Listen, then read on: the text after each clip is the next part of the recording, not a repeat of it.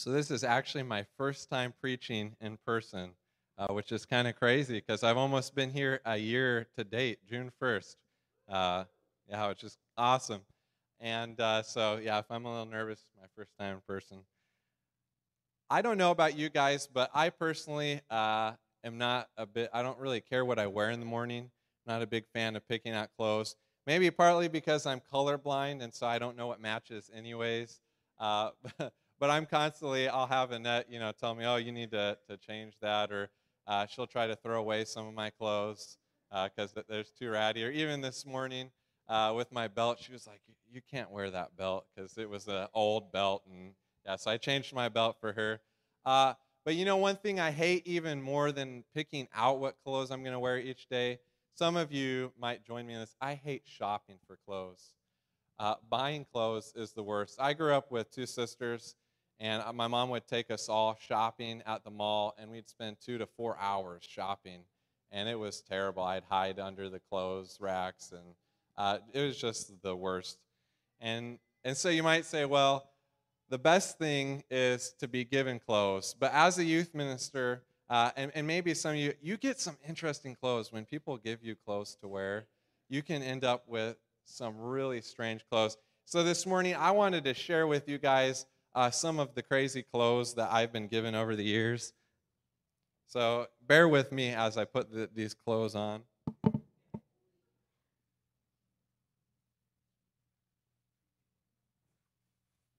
So I've got my Ask Me About My Ninja Disguise shirt. I was given this at camp.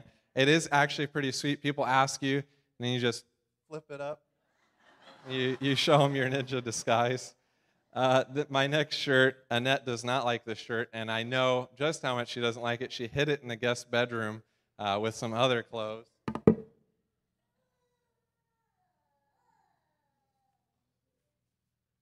This is my Bible shirt that says, "Be salty," or "Stay salty and be lit, fam." Matthew 5, 13 through 16. So it's got the Bible on it, but Annette hates the word lit, and I don't know how she feels about fam either. But my next shirt, one of my favorites I've been given, I got it recently.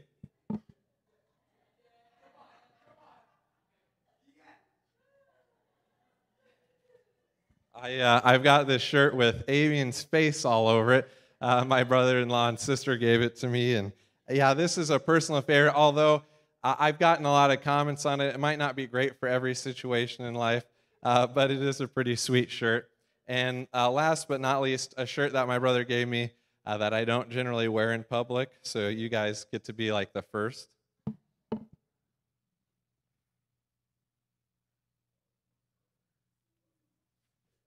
This is the classic "I flexed and my sleeves fell off" tank top, which is a large, and I am not a large. It's way too big for me.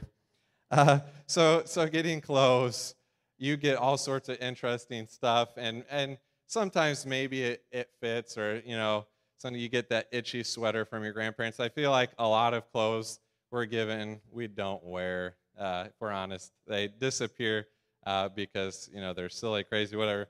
So shopping for clothes, I like to shop online. As I said, I hate shopping, but shopping online even is a little bit dangerous. The first thing I ever ordered online, I ordered this dress shirt because I needed more dress shirts. And I was like, oh, this is going to look so good. I put it on, and I looked so muscular. It was great. But the buttons, were pulling away at the seams and stuff. I could not wear it. I gave it to my brother-in-law because he's a lot skinnier than me and actually looked good in it. Uh, and because of COVID, even shopping in person is kind of difficult sometimes. You go in the store, you can't try it on. You have to, take it home and just hope it fits you. Even, even if you think it looks good in the store, it might not fit. And then some of us, we have interesting style and taste, and what we like, not everybody likes. So I bought this before our wedding at JCPenney, and this is my awesome dress coat that I've worn a whole once. Maybe. Oh, let's see.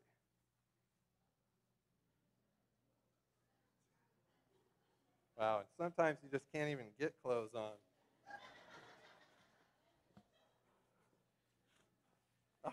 All right, there we go.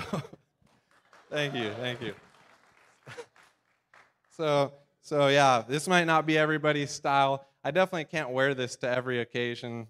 There's some definitely inappropriate times to wear clothes we get. And like I said, not everybody likes it. Sometimes, though, in life, we get lucky and we have a good day shopping. We find the clothes that we like right away, and they fit us. When I graduated from high school, my parents had a tradition of taking us to buy suits. And so we went to JCPenney, and I got this really nice three-piece suit. It took me like all of 10 minutes. It fit perfectly. I loved wearing it. But as most of you, I think, know, as you grow older, your body changes a little bit. You grow. And so a few years ago, I was at a church potluck, and I was on cleanup crew.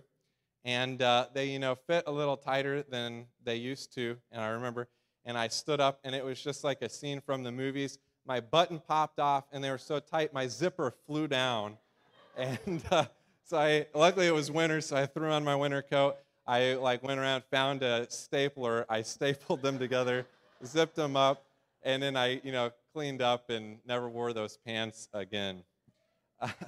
You might be asking, what in the world does this have to do with my sermon this morning? If I was in a courtroom, the prosecution would be objecting to, my rambling, and the judge might say, get to the point. But luckily we're not, so I don't have to. So I'm just going to ask you guys, bear with me. I promise that this is going somewhere. Instead, I'd like to share with you guys a story. There was once a man he was a pretty good man. He was a religious man. He followed God. He was zealous for God, on fire for God. And also, he was a good citizen. He was a patriot. All right, he loved his people, served them, and he studied under one of the wisest men of the time. And so when he graduated, so to speak, and was getting ready for the world, he had the decision of what's next. What's he going to do next? And so maybe, I like to think maybe he was influenced a little bit of the people in his time, or maybe just in himself. There was this strange new teaching that was infiltrating his people, that was taking his people away from their religion, changing a little bit. And the religious leaders, they really didn't like this new teaching, and they wanted to stop it. And so he decided that he was going to stop this strange teaching. And so that's what he began doing. And he was successful in it. He thought, I'm serving God. I am stopping this strange doctrine that's corrupting so many. And he was so successful at it that he went to the religious leaders and he asked them, hey, can I get letters to go to this nearby town and start doing the same thing there? I've heard that this strange new teaching called the Way is in this new city. And so they liked this idea. They thought, he's doing a pretty good job, so we're going to send him to the city. And so we read about this journey that this man took in Acts 9, if you've been following along with the weekly reading. But I want us, for the sake of today, to read this man's own account of what happened in Acts chapter 22, verse 3 through 10. So if you have your Bibles, you can turn there. It says this, Then Paul said, I am a Jew, born in Tarsus of Cilicia, but brought up in this city. I studied under Gamaliel and was thoroughly trained in the law of our ancestors. I was just as zealous for God as any of you are today. I persecuted the followers of this way to their death, arresting both men and women and throwing them into prison. As the high priest and all the council can themselves testify, I even obtained letters from them to their associates in Damascus and went there to bring these people as prisoners to Jerusalem to be punished. And about noon, as I came near Damascus, suddenly a bright light from heaven flashed around me, and I fell to the ground and heard a voice say to me, Saul, Saul, why do you persecute me? Who are you, Lord? I asked. I am Jesus of Nazareth, whom you are persecuting, he replied. And my companions saw the light, but they did not understand the voice of him who was speaking to me. What shall I do, Lord? I asked. Get up, the Lord said, and go into Damascus, and there you will be told all that you have been assigned to do. I want you to imagine with me for a second that you have a tailor.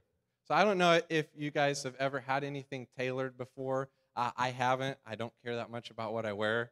And also, it costs money, and it takes time to bring stuff to the tailor, something that I haven't committed to. But imagine with me that you had a tailor available to you 24/7. So anytime you needed to make an alteration or adjustment to something that you're wearing, you could give it to this tailor, and he'd fix it. Now, imagine with me for a second that this tailor was so good that he knew exactly what you would be wearing that clothes to that you were giving him. So good that he even, you gave him the power, he could change, you're going to a wedding or something, he could change what you're wearing because he knew exactly what the dress code was for that wedding. No longer would you ever have to worry about what you're wearing. For the rest of your life, every ugly sweater competition, you're going to win it because you have the right clothes for the right time. That would be pretty incredible, right? I think most of us would jump at that chance to not ever have to worry about what we're wearing and to always have the perfect clothes. Why have I been talking so much about clothes, you might ask? Because I want to draw a comparison with you between picking out and wearing clothes and picking out our future, making our future plans. You see, Paul, I think, was a lot like the person who was given clothes, or maybe he even picked out clothes for himself, and he thought that they were the right clothes. But in reality, Paul was in opposition to God. He had to have a wake-up call from God.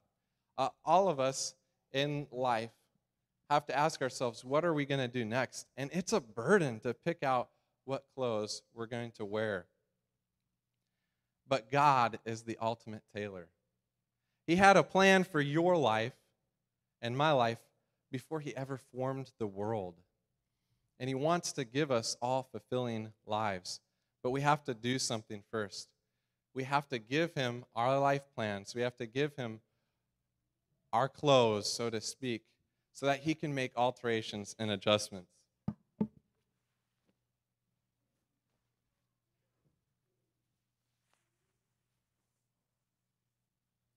And let me tell you, it's a lot cooler without all those clothes on. A lot less weight, right? It feels good. See, there might be something that you're hearing in my sermon that I'm not actually saying. A few things, in fact. The first, you might be hearing me say that right now you're in opposition to God. That God doesn't want you to do what you're doing right now. But that's not what I'm saying. Paul asked, "What shall I do, Lord?" What I'm saying is that all of us must ask that question of God. God, what would you have me do? We have to take our plans, our clothes that we're wearing, give them to God, surrender them. And God's not always going to say, I don't like what you're doing right now. Sometimes he's going to take those and he's going to give them right back to you. And he's going to say, you're doing what I want you to be doing.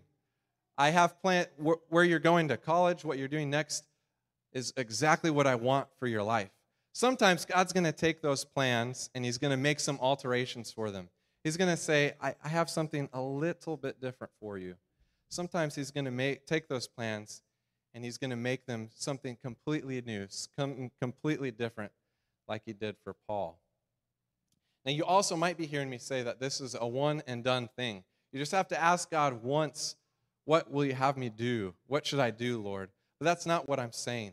That's something that you have to continue to ask throughout your entire life. No matter how old you are, God still has a plan for you. The problem is, just like my pants button popped off, if we don't continue to go to God with our plans, we can end up in a disastrous area where we're no longer where God had us planned.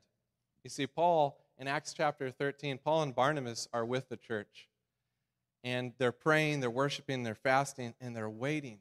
They're waiting for God to tell them what to do next. And we read in Acts 13 that the Holy Spirit comes and sends them off on the missionary journey. So sometimes our life, we have to wait and continue to ask God, what would you have me do? Even when we get old, we still have to ask that question. God, what do you have me to do right now in life? You might also be hearing me say that it is easy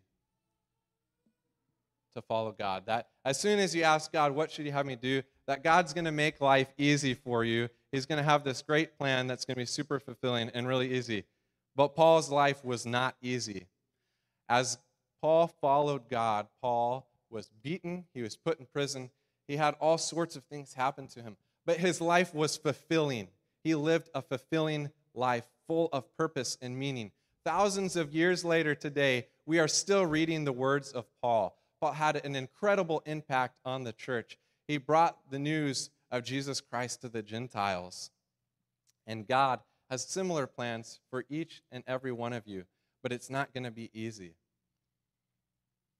My in-laws are a great example of this. For 25 years, my father-in-law was a youth minister at the same church, and he had an incredible, effective youth ministry.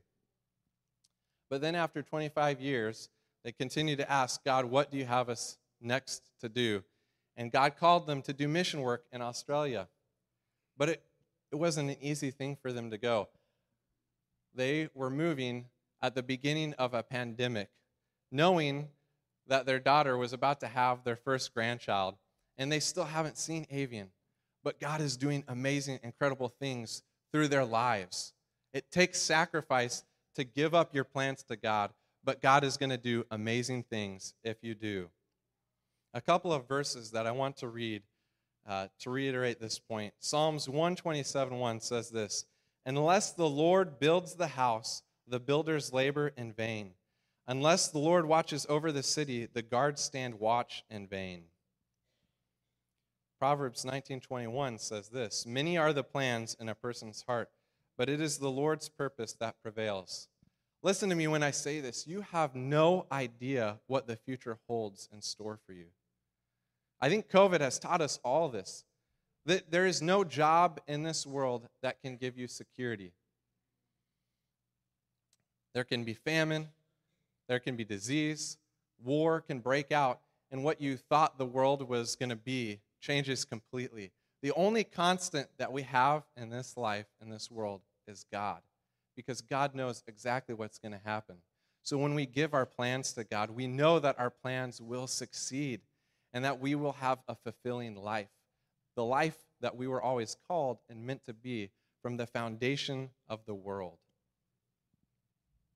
So I ask you this question this morning. What does God have planned for you? Would you please bow with me? Father, I thank you for being a God who loves us and cares about us so much that you have a plan for us. God, I just ask that you help each and every one of us to seek your plans for our lives, God, to give our lives completely up to you. God, help us not to worry about what other people say that we should do. God, help us to even give up our own desires so that we can have a life that is fulfilling, a life that's filled with you, a life where we can have peace in the hardships, a life where we can have peace in the trials. We love you, God, and it's in your Son's name I pray. Amen.